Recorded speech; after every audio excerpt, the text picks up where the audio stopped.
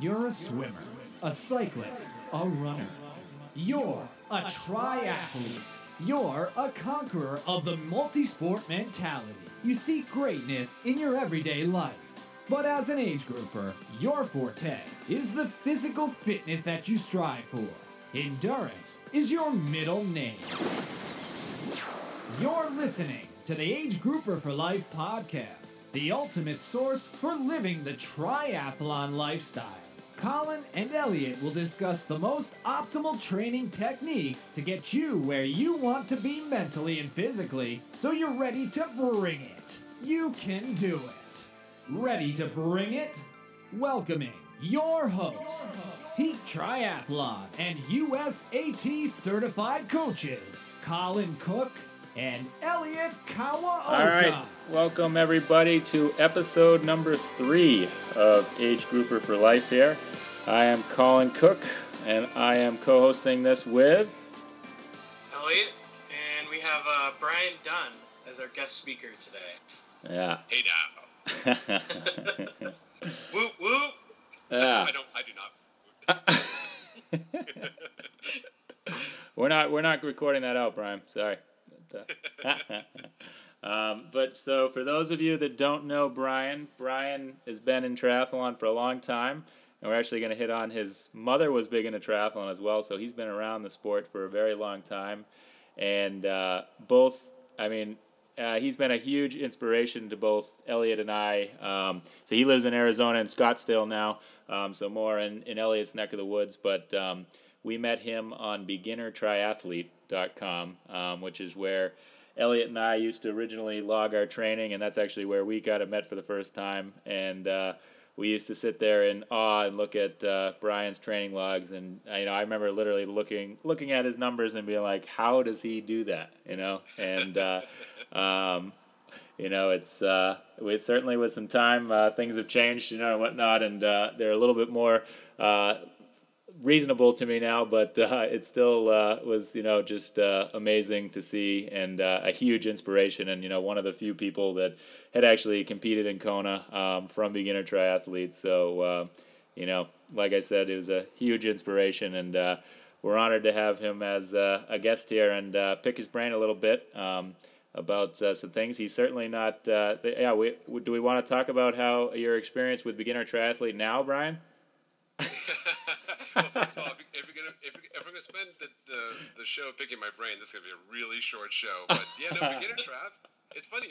Beginner triathlete was the second triathlon forum I discovered back in 2006 when I first got into the sport. The other one was TriTalk, I think it was, or I can't remember the name of it. But anyway, so BT was the place where I'd spend most of my time, and it was a lot of fun. I met a lot of people there. Certainly you guys included, and others who I'm still friendly with via social media.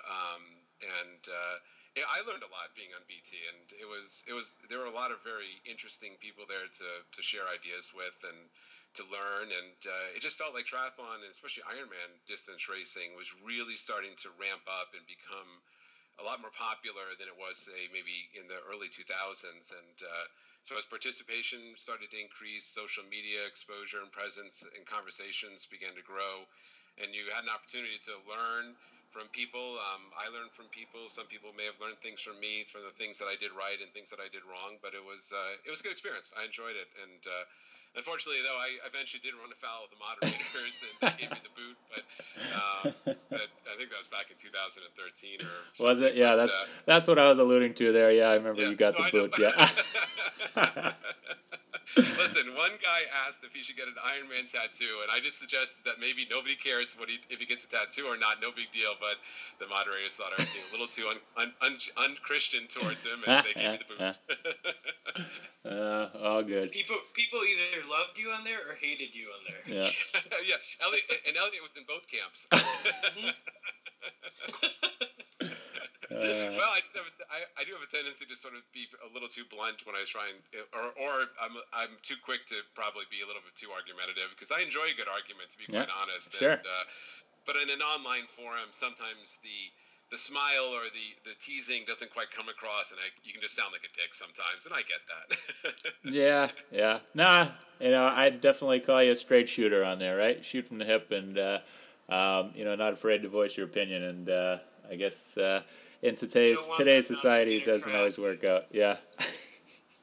Yeah, it's amazing how much. I mean, we can talk about it later, but it's amazing how many things and how many ideas about training, nutrition, racing have come and gone, and I've done them all. And it's actually interesting to look back at all of the things that we as endurance athletes used to hold so dear to our hearts, and we're like, oh, this is it, we found the answer, only to find out a couple years later, that didn't really matter. Yeah, exactly. There's just so much of that I actually like the world we're in now, where it's almost that seems like keep it simple, stupid is the right methodology, that not overthinking this stuff is the mistake. And it's a shame that the sport has become so dense with information, and a lot of it is sticking around, but a lot of it is useless, but it's driving people crazy. It's definitely changed a lot over the past 8 years that I've been doing it. Yeah. Well, I mean, I think it's interesting, too, to just mention, so I don't spend any time on beginnertriathlete.com anymore, but I did feel like it was a venue that I actually was willing to express or put a question or, ask things, whereas, like, even today I joke that I'm scared as, what I consider to be someone pretty knowledgeable in the sport to, like, post something on Slow Twitch because you're going to get, bashed, and things like that. So Slow Twitch I like Slow Twitch because of that, though. I won't just... If I'm going to say something on Slow Twitch, I know I'm opening myself up to that, and I'll get it there. And there are people there who are so incredibly knowledgeable that I've had Paulo back in 2007 just rip me a new one over something that I posted about VO2 max testing, and to this day he and I are friends, and I tease him about it. I was like, I remember when I was that new kid coming in and make a comment, and man, you were just all over me. So you have to have a thick skin, but if you do, you can tease out some pretty decent information from a forum like Slow Twitch. No, that's a great point. I mean, you're right. The resources and people that are checking that out are, you got to make sure you maybe look at the background of who's making that comment, but there's a lot of really intelligent comments coming from there, but also a lot of people not holding back and maybe not as reputable as they think they are. Yeah, that's for sure. Cool. Elliot, you've engaged and interacted with Brian more than I have, since you obviously live in the same state as him. Anything you want to kick off or add with us here? Well, I attribute a lot of my success towards him, and I'm not just saying that because he's on the call, but like you said from the beginning, he was like sort of a god to us. We looked at his training every single day. I looked at his training every single day and just replicated my training around him. And I just kept telling myself when I started back in 2009, I want to be like Brian Dunn. So, him and I trained very similar, and I just kind of went off his work ethic, and I learned a ton from him. So thank you, Brian. Oh, absolutely. I really appreciate that, Elliot. I know I tease you a lot, but that means a lot. It means a lot coming from you, especially because of the athlete that you become and how as successful as you become. And I've seen you put in all of the work. It's not like you were an unknown quantity and to show up and you're winning your age group in Canada and going off to Kona every year the past couple of years, and you were this great athlete. I saw you struggle. I saw you have results that you were disappointed in, but you never quit. And we coached with the same coach for so many years, and so we had we've had a lot of commonality and similar experiences in how we've participated in the multi-sport scene locally here in Arizona. And had it's been great to see you have the success you've had, because you really, really deserve it, because you really did put in the work and did what you had to do to get to where you wanted to go, and there's a lot to be said for that. Yep, and that's what I tell a lot of these beginner triathletes is, I started with nothing. I would say you have a genetic gift where you were able to qualify for Kona. It was one of your first years in triathlon, correct? Yeah, it was. I started in 2006 in May, and then qualified for Kona at the Ironman Arizona in 2007, which was in April at that time. Yeah. Oh, right, yeah. So less than a year. So, I mean, it took me 5 years to finally finally be a contender. I mean, my first marathon was 4.5 hours. My first half was 6.5. My first Ironman, it wasn't even close. So, yeah, I put in a lot of work. But you are right. I was born on third base, but I know I didn't hit a triple. I didn't. I was put in a position, thanks to my mother and genetics, that when I decided to give triathlon a whirl, I immediately tapped into an aerobic engine that was very developed and had a lot of potential. Mm-hmm. Other people may have to work harder to get to that same point. I did certainly put in the work. I mean, no doubt. I mean, my wife and I didn't have any kids at the time, and I have a flexible job schedule, so I was able to go and train 12, 14, 15-hour weeks, week in, week out. And I didn't even know any better. I had a coach. The coach gave me the plan, and I just went out and did whatever the plan said. I was sort of very single-minded about it. I'm very OCD, so when I see the workout on the schedule, I'm compelled to do it, because if I don't, it bothers me. Because if I see an empty block in my training schedule, it makes me crazy. So I need to just go out and do it. So I never suffered from a lack of motivation. I was never motivated necessarily to qualify for Kona when I first started. I just wanted to do the work, and doing the work then beget the results, and the results then beget me qualifying and being able to go to Hawaii. I mean, and as you mentioned at the intro about my mother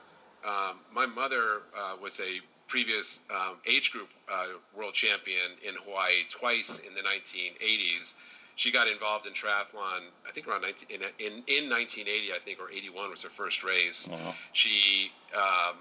She had been a runner before that, and prior to that, she had been involved in a skiing accident in 1972 when I was 4 years old that nearly killed her up at Stratton, Vermont. Yeah, Colin, yeah, sure. Yeah, she fell off a cliff there and fractured like 8 vertebrae in her back and collapsed the line. God! Wow. Fractured her pelvis, cracked her skull. They thought she wouldn't survive the night.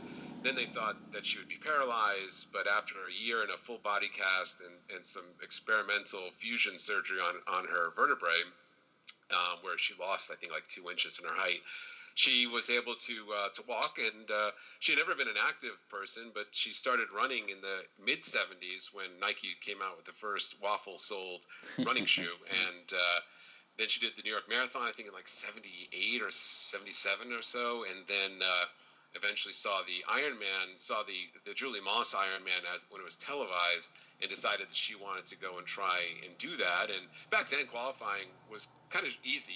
You just had to you could go to an Olympic distance race and qualify for Hawaii at that point. Right.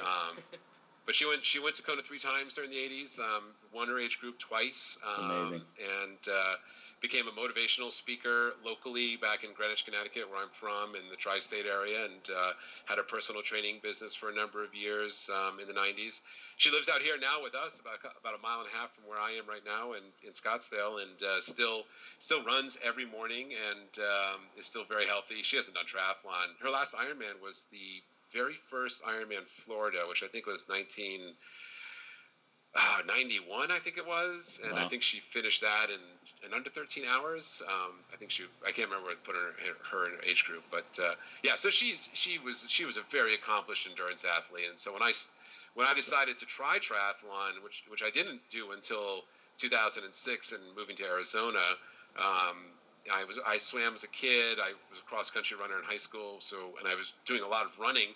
So I bought a bike and got myself back in the pool and hired a coach. And then when I did qualify for Hawaii, what made that so special for me is, number one, I didn't have a lot of emotional attachment to the race. I just decided to try and qualify and go to Hawaii because it was the World Championship. So I wasn't one of those people that had been trying and throwing it against the wall for so many years to get there. But for me, what made it special was the fact that I took my mom with me, and that was neat to be there with her because she hadn't been to Hawaii since 1989, and to take her there for the race, and she saw people she remembered who remembered her, and it was really special that first year in 2007 when I did go back when I went for the first time rather. That's awesome. That's amazing. All of that, really cool. And so that, and I have to ask that it's interesting how, you grew up obviously you were around her with triathlon, but then when you moved away is when you decided to get into triathlon. Any reason with that? Triathlon was not a very popular thing in my family during the 80s when my mom was doing it, mostly because it caused a lot of stress between my dad and my mom.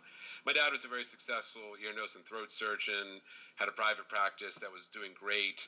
He was very busy. He worked 6 days a week. And he really he needed a partner who would be there when he gets home after a long day, to have dinner with, to relax.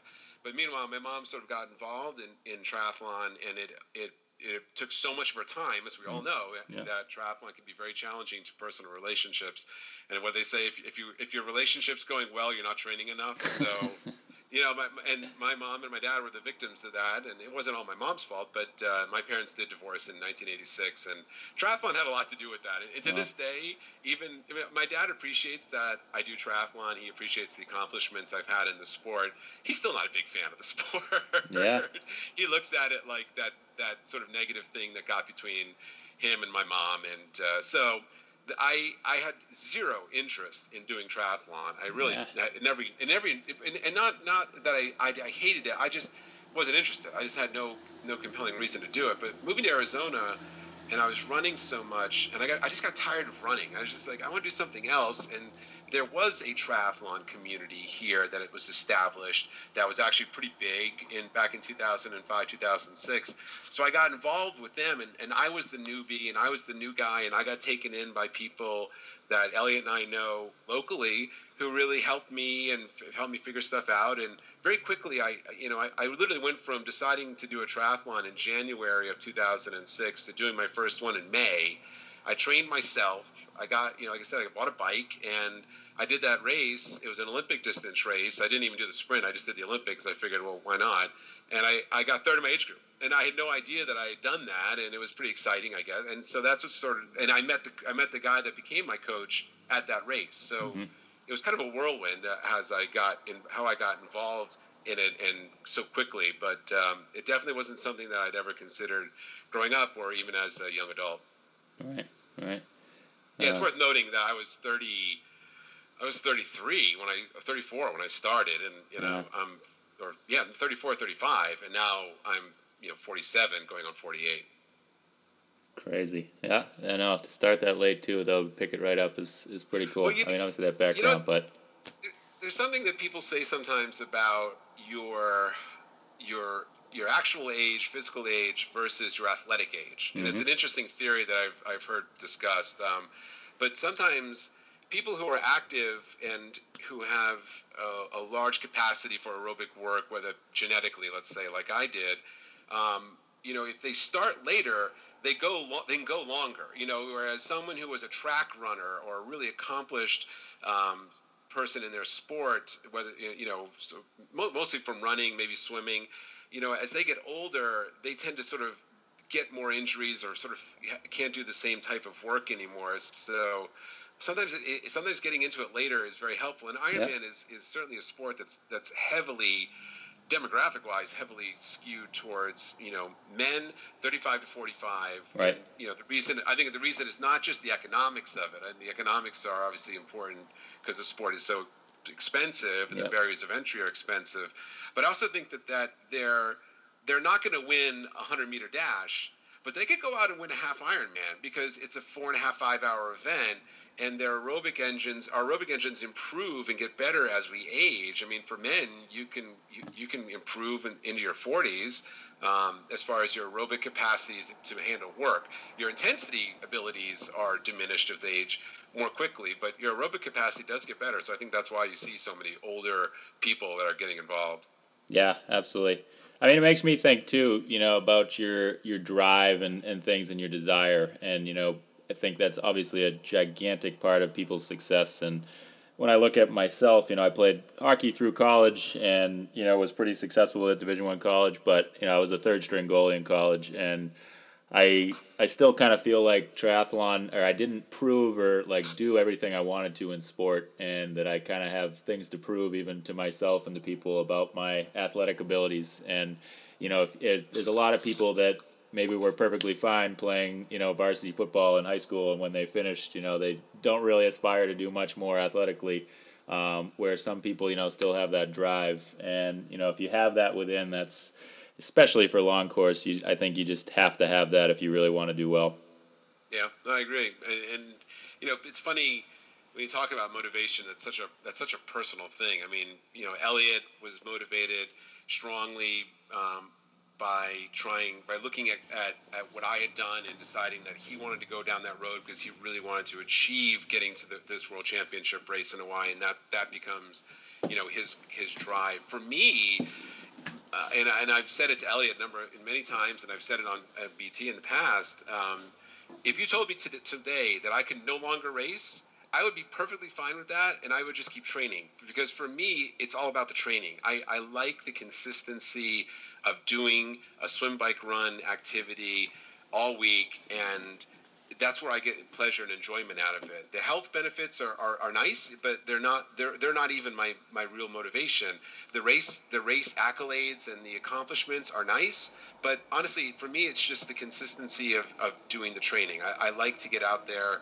I like to do my run and my rides and my swims, and I find that the most satisfying. So for me, it's all about the training, and the racing is definitely second. Because I'm not a super competitive guy when it comes to sports in general. I mean, I don't go, I'm going to kill, like Elliot's a good example. Elliot, and you are too, because I mean, your performance at your Ironman recently is representative of someone that was going to do whatever it took to get to where they needed to go. To be quite honest, if I had gotten off the bike like you did and I was at 11th place, I probably would have thrown the towel in and been like, I'm just going to coast this thing in. I've seen Elliot absolutely turn himself inside out to achieve a result, and he does it with consistency. I mean, he does it a lot, and it's very impressive because it's not something that I necessarily have in me when I'm out there racing, because the racing just doesn't mean quite as much to me as it does to you or does to Elliot. Yeah. The competitive side of it. If it wasn't just simply that I was fast, and I was able to be fast, and do it on my terms, it's been great. It's made my racing life a lot more pleasant. But if I had to work a lot harder at it, I'm not quite sure how motivated I would be to do it. Yeah, that's interesting. So it's a funny little conundrum, I guess. Yeah, absolutely. Well, and Colin and I were kind of discussing that the other day, and I mean, if I wasn't in contention or just competing inside my age group at every race, like I don't know if I would have as much fun in this sport. And that's totally different from your viewpoint, but I mean, I got called an elitist this past weekend, and I guess I kind of am, because I mean, I do want. I'm in this sport to do well. I want to win. Well, keep in mind something like saying being elite or that's a reflection. That's not something you put out. That's something that other people put on you in regards to, like, if you are winning your age group, or if you are one of the top guys locally, and you are at this point. I mean, you're probably one of the top 5 age group triathletes in the Valley, and that makes, and I experienced this back when I was more competitive and racing more Ironman long course stuff, is that people do look at you like you're different. They don't realize that you're just like them. You're just doing the same stuff. You just happen to be faster. Faster is the only thing that's really separating you. They're training hard. You're training hard. It's just the question of the result. The training results in a faster time, and the time then results in people taking notice of you, and you get to go to the big races. A true story. We have a mutual friend, Colin, out here named David Tyndall. Yep. Who's a good friend of mine as well. And David, he's the nicest, most laid back guy you'd ever want to meet in sport. David, in 2012, he and his wife were at Ironman St. George, where I also was racing. And that was that hellacious day where the winds kicked up. And right, I was there as well, yeah. Oh, yeah. Okay, so you remember that. So, oh, yeah. Ironman St. George 2012. I've blocked it out mainly, but yes, I remember. Yeah, I went there with, and I told anyone who would ask that my goal was to win my age group, because I'd never done that before. And I managed to do that on that day, which made it even more special. But the next day, I was at the store right before awards and the Kona slot allocation, and apparently David and his wife Kimberly were there, but they didn't. And David wanted to meet me and say hello, but he felt weird. He's like, oh, I don't want to bother him. And Kimberly was like, no, go say hello. And he's like, no, I don't want to bother him. It was like that's so I didn't put that out. I mean, if David walked over and said, hey, I'm David Tyndall, I live in Phoenix, and I know you from races, I've seen your results. Whatever, that's perfectly fine. But he didn't even want to. He was afraid. Felt you were on a different level, yeah. Right, which is so silly because it's, we joke about it now because we're such good friends, and he was on the zoo team last year here locally with us, and he's just and. So it's just, I think when you get to that elitist thing, again, that's something other people sort of put on you, and it's I've met a couple of people that are just raging assholes. I mean, obviously there are people whose their results are all they can fixate on, and they'll tell you all about it within 5 seconds. And I'm sure I've been guilty of that too. but it just doesn't really matter. I mean, it's kind of all nobody ultimately really does care. But like you said, it really doesn't matter. I mean, I put in faster results than a lot of people, but at the end of the day, it all comes down to myself and how well I want to do. Like, I really don't care what other people think or. Yeah. Or should they? It's the truth, exactly. I mean, we're all competing in the same sport. And it's just a sport. It's an amateur sport. It's a hobby. I mean, you can't stress enough that that no one is doing this professionally, and it's just all for fun. I mean, that's at the end of the day, that's what it's all about. Exactly right. And it's interesting. Obviously, there's been that Wall Street Journal article, and you're talking about, you think that your parents, that triathlon was an impact on, causing their divorce and things like that. And, it's just mortifying to think about that. And, we got to find the right balance, and certainly something I strive to hopefully do with my clients, and certainly in my own personal life. Certainly push those limits sometimes, but I think we all do when we're driven for something. But I guess even if you're talking to people like us that have had some success, but you gotta look at that full picture of what's really important in life, and if you're on the verge of that. Make sure that you're at least communicating that with the people around you to maybe make some changes, because it's just not worth that, and you're probably going to look back at that in the very near future and really may have some regrets. Yeah, absolutely. I mean, and I think it's probably worse where obviously, as taking someone from a relatively low level of activity and getting them trained up to finish an Ironman is one thing. I think where it gets very problematic are people that are trying to race and or qualify for events like Kona, because whenever people ask me about how to qualify for Kona, the very first thing I say to them is like, it is so incredibly hard, and they say to qualify, it's like, no, to train enough to qualify. That's where the problem is. The problem isn't the race itself. The race is kind of academic, but because you have to put the work in. But to put the work in, it's a commitment that I'm not quite sure. I mean, is it worth it? Yeah, it can be. But if it becomes a thing you do all the time, I don't know. It's just too much. It just takes up so much of your time. Yeah, I mean, I'm looking at my training right now, and I'm less than 5 weeks out from my race, and. Yeah, we don't want to have this conversation with you right now, Elliot. Just kidding. I was kidding. I said we don't want to have this conversation with you right now because you're hitting the high volume. Oh yeah. Well, and that was the point I was making. Like, I mean, there's some point in training where you do have to become obsessive with it, and I'm at that point right now. And I mean, I can tell you, truthfully, it is selfish, and I'm spending 20 plus hours a week training right now, and I want to put in the good results. So, I know I have to put in those hours. Yeah, it's selfish. It's hard. I mean, it's really hard, and I've had, my 2007 experience going in doing all that training was great. I mean, although I should say, and I didn't mention that it did put a tremendous amount of strain on my relationship with my wife Jamie at the time, because I didn't realize how hard it was going to be in terms of how much time it was going to require. And she, before my Ironman Risotto race, she had it. I mean, she was so fed up with me and my training. When I qualified for Hawaii, all of a sudden her tune changed to Footy. Oh, we get to go to Hawaii. That's great. So, and since then and over the years since we sort of we've managed it a lot better, having gone through that initial shock of what it meant to train for an Ironman and specifically to train for an Ironman at a level where you're going to be able to have a shot at qualifying. And then, I've gone back to Hawaii twice after that in 2010 and 2012. And I realized after my 2012 race that I really enjoy the event. I enjoy the atmosphere and the vibe, and it's very, very special, and it certainly is worth going and doing. But I also realized that I'm never going to get any better. That, the best I've ever finished is 26 in my age group, and I'm never going to crack the top 20, and I'm never even going to become sniffing to the top 10. So there's a point where I'm like, why am I keeping to come back here just to be 30th? I mean, it's like, well, yeah.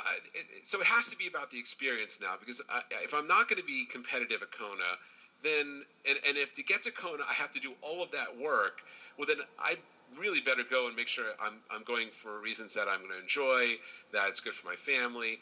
And since 2012, I haven't been able to see my way clear to even consider it. And when I think about doing an Ironman, I have zero interest. I mean, literally less than zero interest. It doesn't. People are like, "Oh, aren't you tempted?" I'm like, not even a little. I mean, I just spent the past 2 years doing nothing but short course ITU racing, and it was great. I loved it. I had so much free time.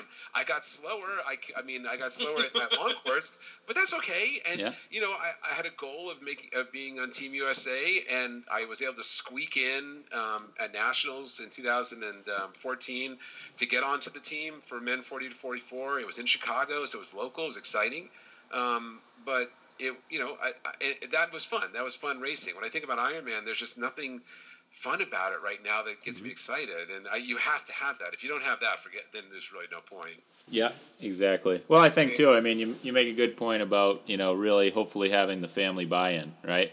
Yeah.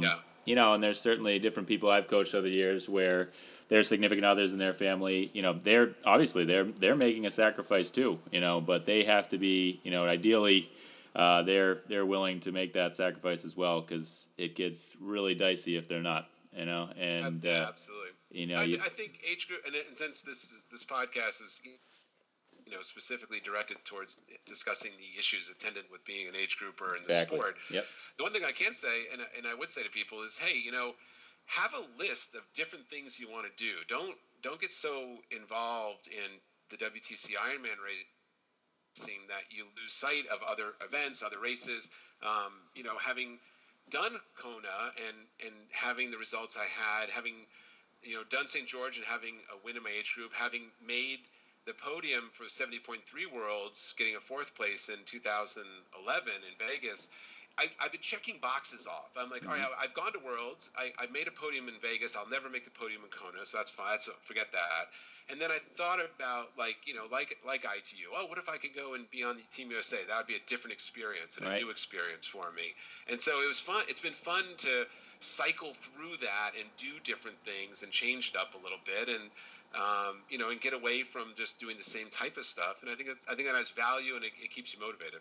Yeah, it's interesting to hear you say that too. And I actually think hopefully within a year or two I may try and do some Xterra stuff and just mix it up. Really, do it totally different. But I got to be honest, there's still when I think about even next year and not having a Ironman on the schedule, it's just crazy to me. But. I was when I finished that race in Hawaii in 2012. I finished that race, and not having anything on the schedule Ironman related was a very happy, and it gave me a sense of contentment. So if you can get to that point, then it's great. Then you just feel like, oh, great, I've proved to myself what I can do. I've seen that I've gotten the best out of myself, and it's time to maybe try other things and just to try and expand and diversify a little bit. Yeah, exactly. Well, and that lines up pretty well, and certainly something I wanted to ask you about is, so you're still obviously racing and still doing, we'll call, half Ironmans, long course, and, you've got a child now. So tell me how life has changed and, like, what your thought is for people training with families. People ask me a lot, and when I sort of went off to do the short course stuff, which was coincidental just after Jensen was born. Well, not coincidental. It was by design. I mean, when Jensen was born, my wife and I, Jamie said, "Listen, no Ironmans. Let's be mom and dad." And she was right. And I said, "Yeah, you're absolutely right. I'll do the short races, and it won't take me nearly as much time. The training won't be as involved." And then people ask me, like, did you do that because of Jensen, or was my son's, was the time commitment to my son prohibitive to training for Ironman or let's say a half Ironman? And the reality is that for me, this is an N=1, but for me, no, I could very easily train for a half, or I could probably even train for a full, having a 3-year-old son, because I have a unique schedule and it's flexible, and my wife works, but we have my mom who's here who can help watch Jensen if I need to go for a run. So because of the support system we have locally, and because of the nature of my employment, yes, I could easily continue to do it. So Jensen isn't the challenge. I'm the challenge. It's me in my head and what I want to do that is the larger prohibitive factor than him. So when I look at you, Colin, and what you do, and other friends that I have who have multiple children, like Rick Lipinski in Chicago, right? Who's, he's got a young baby, he's got a little boy, and and he's got a teaching job, and that's busy. And when I look at you, you're busy, and you're managing to do it all. So I am not the person to ask about that. It's you are the expert on that, believe me. Because and there are so many other people that I'm so amazed with who manage to have a really wonderful, healthy family life. Like Elliot, Bill Jones, locally. I mean, Bill's got 2 boys, great wife. He races, and everything's normal with them. The people who seem to have the biggest problems are and I've never noticed how many, or not, I never noticed, but I'm always amazed at how many couples I know who do triathlon who don't have children. Yeah. There's a whole world of them out there that they're just all about triathlon, and that's it for them. That's their children. That's fine. Yeah, I mean, that's their choice, and that's perfectly cool. But they're the ones who seem to struggle the most sometimes. Maybe having a kid and having a wife and having a bigger family, maybe it gives the training perspective. It makes you more efficient with your time. And maybe when a guy like you, Colin, does find the time to get out there and train, holy shit, you make it work and make it count, because this is really important. Whereas, like, Elliot and I could maybe dick around and maybe half-ass a workout because we don't feel up to it, because we know tomorrow morning I can just get up and do it again because I have time. But you don't have time. So when it's someone who is time crunched, who has a lot of family obligations, I bet you a lot of them train super duper duper smart, and when they go out there, they make every session really count, and that's great. And I think that's the way to do it. Yeah, no, that's a good point. Yeah, cool. No, I mean, I agree. Obviously, there's just got to be. I have obviously a lot of drive, and I'm motivated to succeed and do what I is to have the passion for triathlon. So, getting up early and working late, are certainly common things for me. And, at the same time, I have some flexibility in my job as well. And I'm pretty good at multitasking. But, it's really, I think, comes down to your passion and just, that really in life, you can find ways to make it work when you want to do something, as long as you keep your loved ones involved and make sure they're on board with it and you're doing it together, then you can make it work in most cases. Yeah, absolutely. And I just am amazed sometimes seeing what people can manage to do with the time they have available, and it is impressive. And I think that's healthy. I see those people as having a much healthier relationship with the sport sometimes than I do others. So. Yeah, it's interesting too to that point, and I'll kind of mention, I've talked to Elliot about this before, is I get certainly not high volumes of training, but I do get what I need to, and I do have my big weeks in Ironman prep. But if I did race as a pro or I trained as much as they do, I don't think I'd enjoy the sport at all. You know, it's too much, and you know, you got to find that median, you know, that is reasonable, and really, you know, how much. Obviously, they get better, and you know, really, to be a professional, you need to be putting in those kind of hours. But how much benefit do they really get out of doing that much more training volume? You know, and to me, the mental stress that would put on would just be outweigh, you know, what the benefit would be. So, you know, it's all different to everybody, and but it's interesting for sure. I think you know, one we sort of touched upon earlier, the kind of the social aspect, and we're talking about, you know, how people perceive you in the community. But I think a lot can be said. I don't know how it is that where you are in New Hampshire. I know there's a pretty decent sized multi-sport community in New England. There certainly is here in Arizona and Scottsdale, specifically in Phoenix. And you know, it provides a really nice environment where you meet a lot of great people. So there's that aspect of the sport that I think is also a real positive. And no doubt. You know, a real benefit. For me, you know, a lot of what I consider like my local outreach has been associated with Zoot, because I've been sponsored by Zoot since 2008, and my relationship with the company over the years has been definitely one of the more satisfying aspects of my participation in the sport. I love the people there. They have been so supportive of me and my racing over the years. And, you know, as recently we rolled out the Team Zoot concept, and where we were sort of trying to bring that experience to even more people.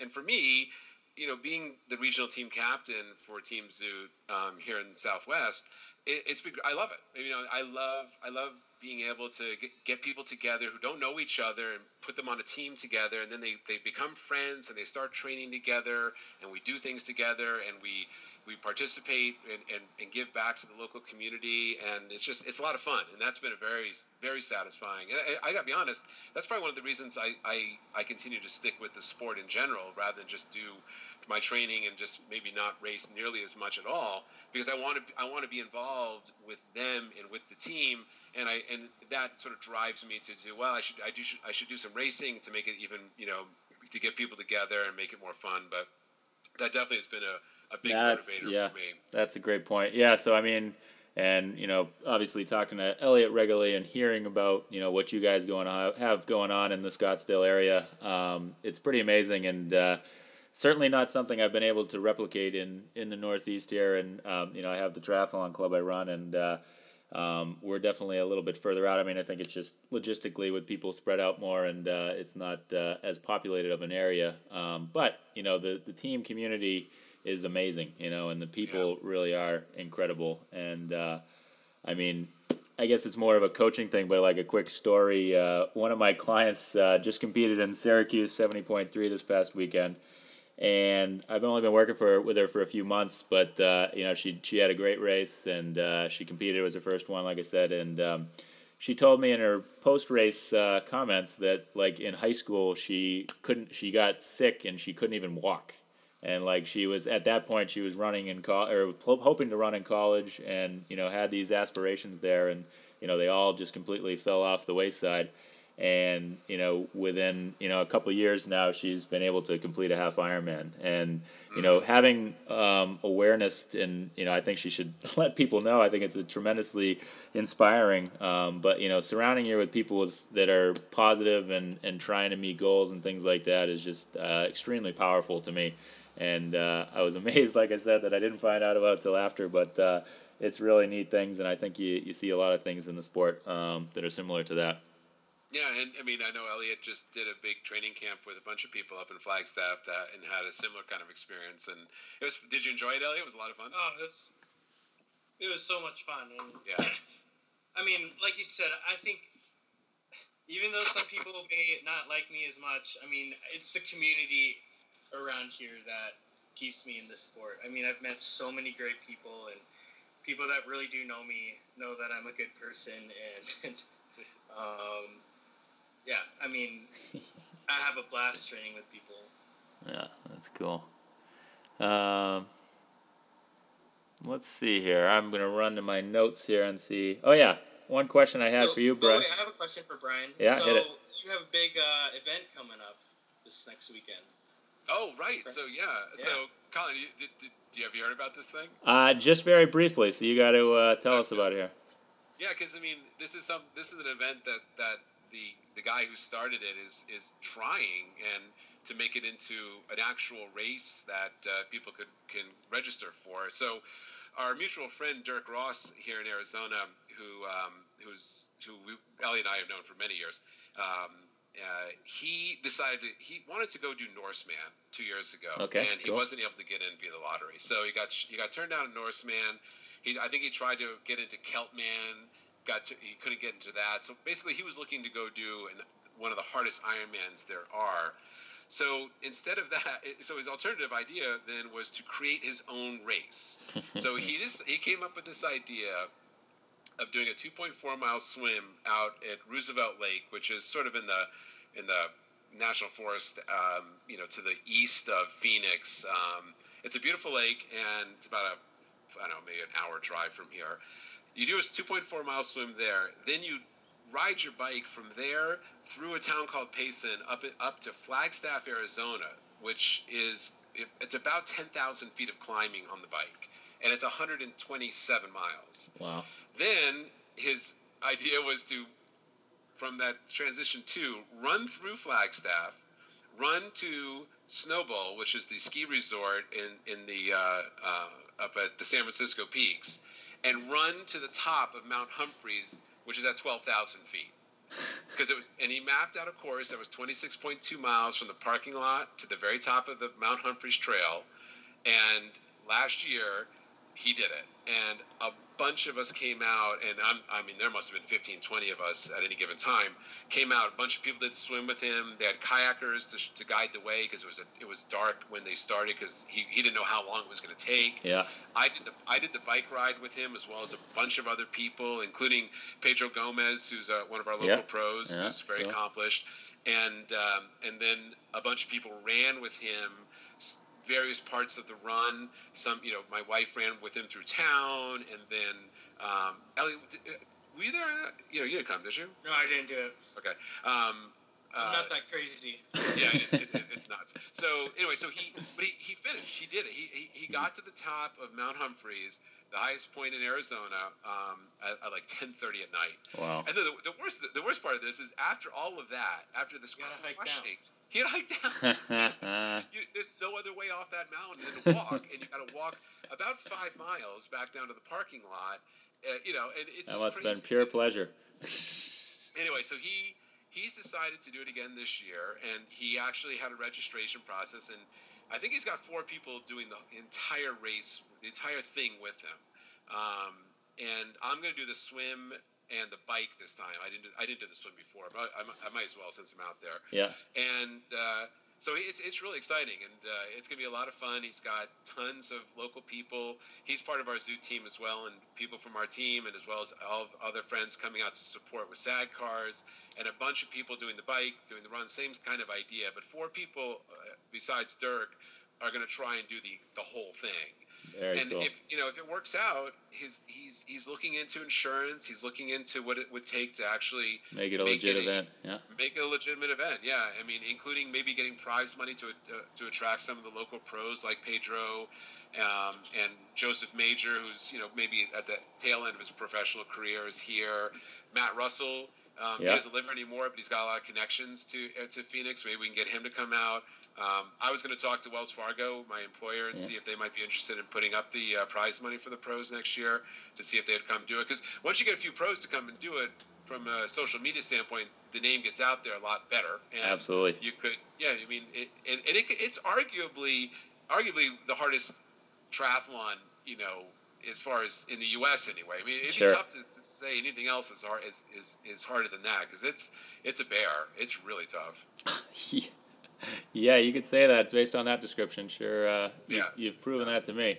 Running to 12,000 feet, that's just insane. I just can't even. That is crazy. It's funny you decided to pass on that part of it, huh? Yeah, right.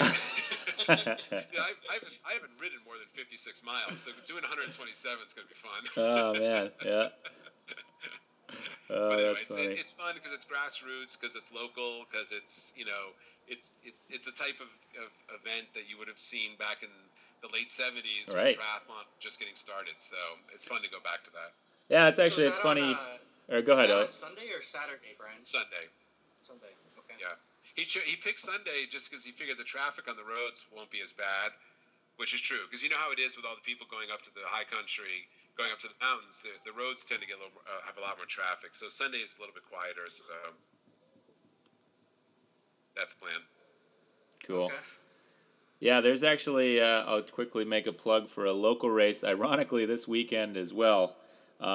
It's called Sea to Summit, and it's obviously not quite as extreme, but it's obviously not an Ironman brand or anything like that, where it's a 1.5 mile swim in this river, and then you do a pretty epic, what is it here? I'm trying to find it real quick. Like, I think it's around a 90-mile bike.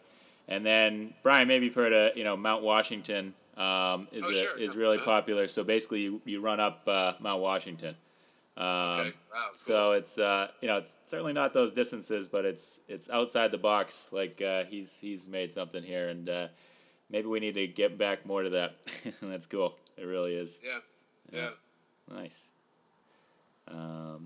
So, Brian, I want to ask you kind of a race or a tactical question here. So I know you've always been a huge fan of heart rate training and then certainly racing by heart rate, but within the last few years, you've gotten a power meter, and I want to hear kind of your thoughts. And do you still hold true that you race by heart rate, and just kind of, I don't know, your reflection on heart rate versus power. Yeah, no, I use both. I've been having some issues in the race. I've only really done 2 races with the power meter so far. So, and each time there's been something has been wrong. The first race I did earlier this year was an Olympic distance race, and I inadvertently reset my watch, and so I wasn't getting the power data. So I just went by feel, and I didn't even do a very good job doing that. And then at a half Ironman distance race that Elliot and I both did 2 weeks ago, the power data I was getting seemed so decoupled from where my RPE and heart rate were that I just ignored it, and I just went by heart rate. So even though I've been training with the power meter, and I've been enjoying it. I mean, I know Elliot will laugh because first time I tried a power meter back in 2012, I was so frustrated with it. I said, forget it. I'm never using this thing again. But now that I have one, and I've been using it more consistently for training, and being given a training plan by my coach Rick, who gives me the framework to use it. I do enjoy it. I mean, it definitely is an interesting way to pace. But at the end of the day, whether it be heart rate, power, RPE, all of these things are simply pacing exercises, and how you do it is less important that you just do it correctly. And if you can do it correctly using your heart rate, that's fine. If you can do it better using power, that's better. But it really is all entirely dependent upon what you're comfortable looking at, and if it's accurate, if it's working for you. That's all that matters. So I don't, again, getting back to what I said earlier about how the sport has sort of cycled around to a point where things can be much more simple. It really is. It doesn't need to be so complicated, and once you discover what it is that your body does and how your body responds to stress and stimulus in training and racing, that's what you need to know. How you measure it is really immaterial as long as it makes sense to you. And because it doesn't matter. There's no point in comparing the way you feel, race, your heart rate, your power, your wattage, your FTP to anyone else's. It's just all that matters is what you do. Mm-hmm. And the results that come of that, if they are what you want, then that's a win. And that you've solved a great question. My thing with power, or the reason I was so slow to adopt it, is because I didn't need it. My biking was not poor. I was able to bike train and push myself enough that my bike improved, and I was able to get great results on the bike. Whereas a lot of people, I think, have a tendency to not go hard enough on the bike. When there's a lot of sitting in, there's a lot of chit-chatting, there's a lot of not working on the bike. And if you're using heart rate, I don't think those people who are as familiar with their heart rate and what it means to them were getting good workouts. When they got their power meters, suddenly it gave them context that made their training make more sense to them. I just didn't need it. My heart rate is. I don't suffer from any meaningful heart rate variability as far as conditions or as far as fatigue or dehydration or all the classic buzzwords about heart rate that can be problematic for people. And I see other people's heart rate charts, and yeah, they're all over the place. Whereas if you look at mine, I'm very steady and consistent, and that's just the way I'm built. I mean, I'm just put together that way.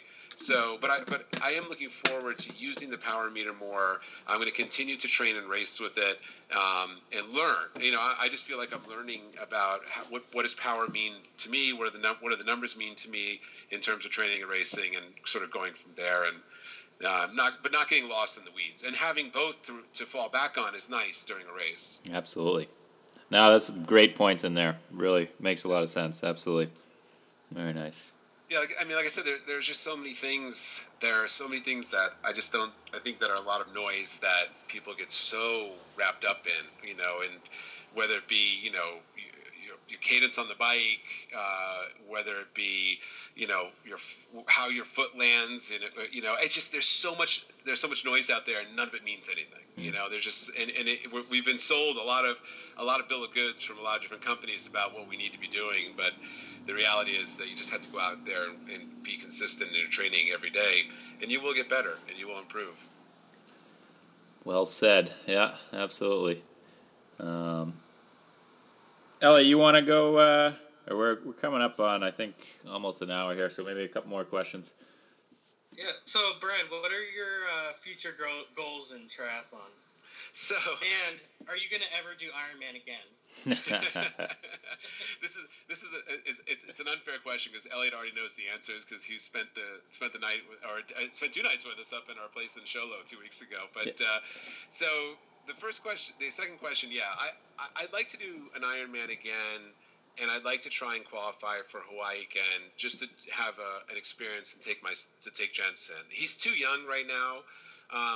Maybe when I get up into my 50s, then that would be a point where he'll be 5, 6 years old. So in a couple of years, maybe then we'll be at a point where we can do that, and I can, and most importantly, that I can make the commitment that I'll probably need to make in order to qualify. Because to be fair, I've done 3 Ironman qualifying events, and at all 3 of those events, I've qualified for Kona and done 3 Konas. So I've only done 6 Ironmans in my life. And it's nice to be batting 1,000 for qualifying for Kona. But I have to be quite honest that when I look over the past couple of years and looking what you and Elliot and other friends of ours locally have to do to qualify, it's gotten a lot harder. And it's a function of a couple of things. That yes, the people it's more competitive because the participation is from growing and pulling people out of other sports that are very accomplished. And also from the dilution of slots due to the addition of so many new races has made qualifying incredibly hard. I mean, I look at what men 45, 49 have to do nowadays to qualify, and to be quite honest, I'm not sure what I'd have to do to get there. And whereas before, back in 2012 and before, I never for a moment thought that I couldn't qualify. Yeah. It wasn't a question. It takes something catastrophic for it to not happen. I knew what I needed to do to get there, and I knew the work I needed to do to get it, and it all seemed very academic. But now, boy, I look around and I'm like, this is getting really, really hard. So I guess, so part of me goes, boy, I took a great time to get out of long course racing, because I always joke that I'm a has-been, but that's better than being a never was, I suppose, because it's just like gotten so hard, and even though I'm proud of my accomplishments, if I had to do it today, I'm not entirely clear that I could do what I did previously. Not because I'm not good, but because everyone else is just so much better, and it's just gotten so competitive. But yes, long answer to a short question. But yeah, I would like to go back, and I probably would do it, when I'm in my 50s, when Jensen's at an age where a trip to Hawaii to go to the Ironman would be something that he could actually understand and sort of maybe appreciate a little bit. And as far as this year, my goal, because the 70.3 Worlds, and I really do enjoy the 70.3 distance, even though I've been away for the past 2 years, I'd like to take advantage of the fact that 70.3 Worlds is going to be back in the U.S. in 2017 in Chattanooga to qualify for that event. And I'm going to use the local Ironman Arizona Tempe 70.3 as a qualifier. And I know it's going to be very competitive to qualify for this particular 70.3 because it is in the U.S. finally after being away for 3 years.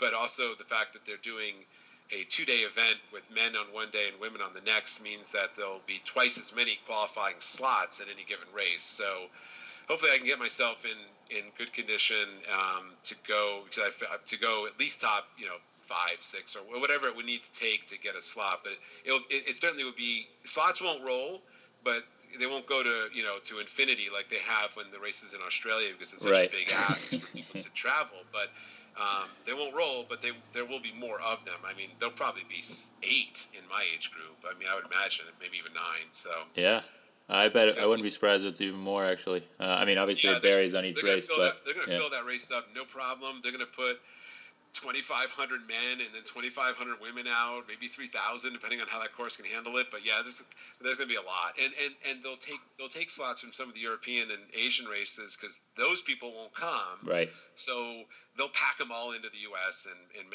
make qualifying, at least for people that want to qualify and have the ability to do it if they train well, that will have a decent shot at getting in there. Yeah, that's a good point. Do you think that kind of system's going to be kind of carried over to Kona one day? I mean, since it's so hard to qualify. No, there's no way they can do a 2-day event there. I don't think so.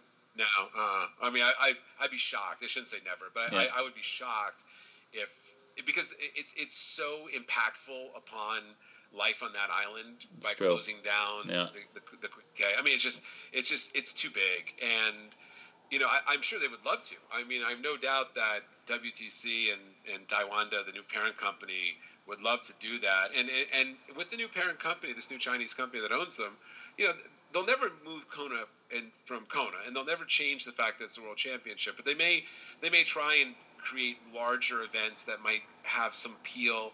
They're going to have to do something about the qualifying system, though, at some point. I mean, if they ever went to a point system like the AWA, that would be the point where I say, sayonara, I'm never doing this again, because I have no interest in that system. And it would be so difficult for age groupers to do multiple Ironman races to qualify.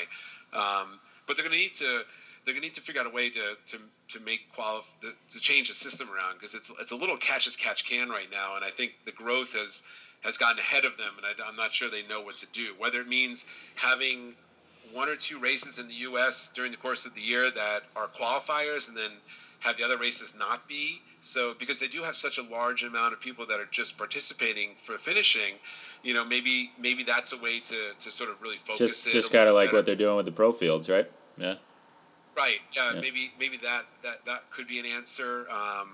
And because I mean, look, by limiting the pro fields to certain races and increasing the potential prize purse of those races, has it adversely affected the races that don't have pros? Well, no. There's still have tons of people going to them.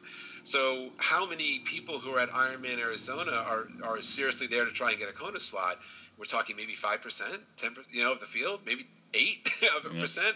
So those people will travel to go race at a regional race that has slots, has a lot of them, maybe 10 in an age group or something, maybe even 15. I mean, whatever the number is, but they would be willing, if they're that good and they're that motivated and they're willing to spend the money to go to Hawaii, chances are that I would go to Coeur d'Alene if that was the event up in Idaho and give it a shot if that's what I really wanted to do.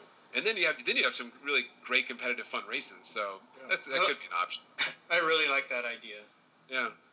Yeah, that's interesting. I'd never thought of that. That's a good idea. We'll have to get you on the board with WTC, Bri. Oh, I'm pretty sure I think I read this on Slow Twitch, so I'm sure they already talked about it. Somebody suggested it there. Yeah, I'm sure. yeah. Cool. Well, I think we've been going almost over an hour here, so I feel like we could definitely keep going for a couple more hours. But, man, it was an honor to have you on the show, Brian. Hopefully we can do it again soon.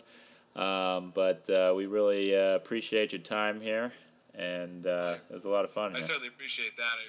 I really enjoy talking to you guys, and it makes it actually funny. after talking about it for an hour. Now I'm like, oh, maybe I do kind of miss Iron Man a little bit, because you guys watching, especially like watching Elliot and watching him do those long rides and that long work. And even though, like I said, the work was never my problem. I mean, I like the work, and I don't like the time sometimes, but the work in and of itself to accomplish that is really great, and it's fun to watch. And but I appreciate you guys having me on and giving me a chance to ramble on. And I think it's great, by the way, what you guys are doing. I mean, I think that there's a lot of triathlon content out there in podcasts, but not a lot that just are really specifically, hey, let's just talk about what it's like to be an age grouper, and let everyone sort of hear a little bit about everyone's experiences. Because, like I said, just like being on Beginner Triathlete, you learn from being exposed to different people's ideas and experiences, and sometimes there's something you can take away from that, and that has value.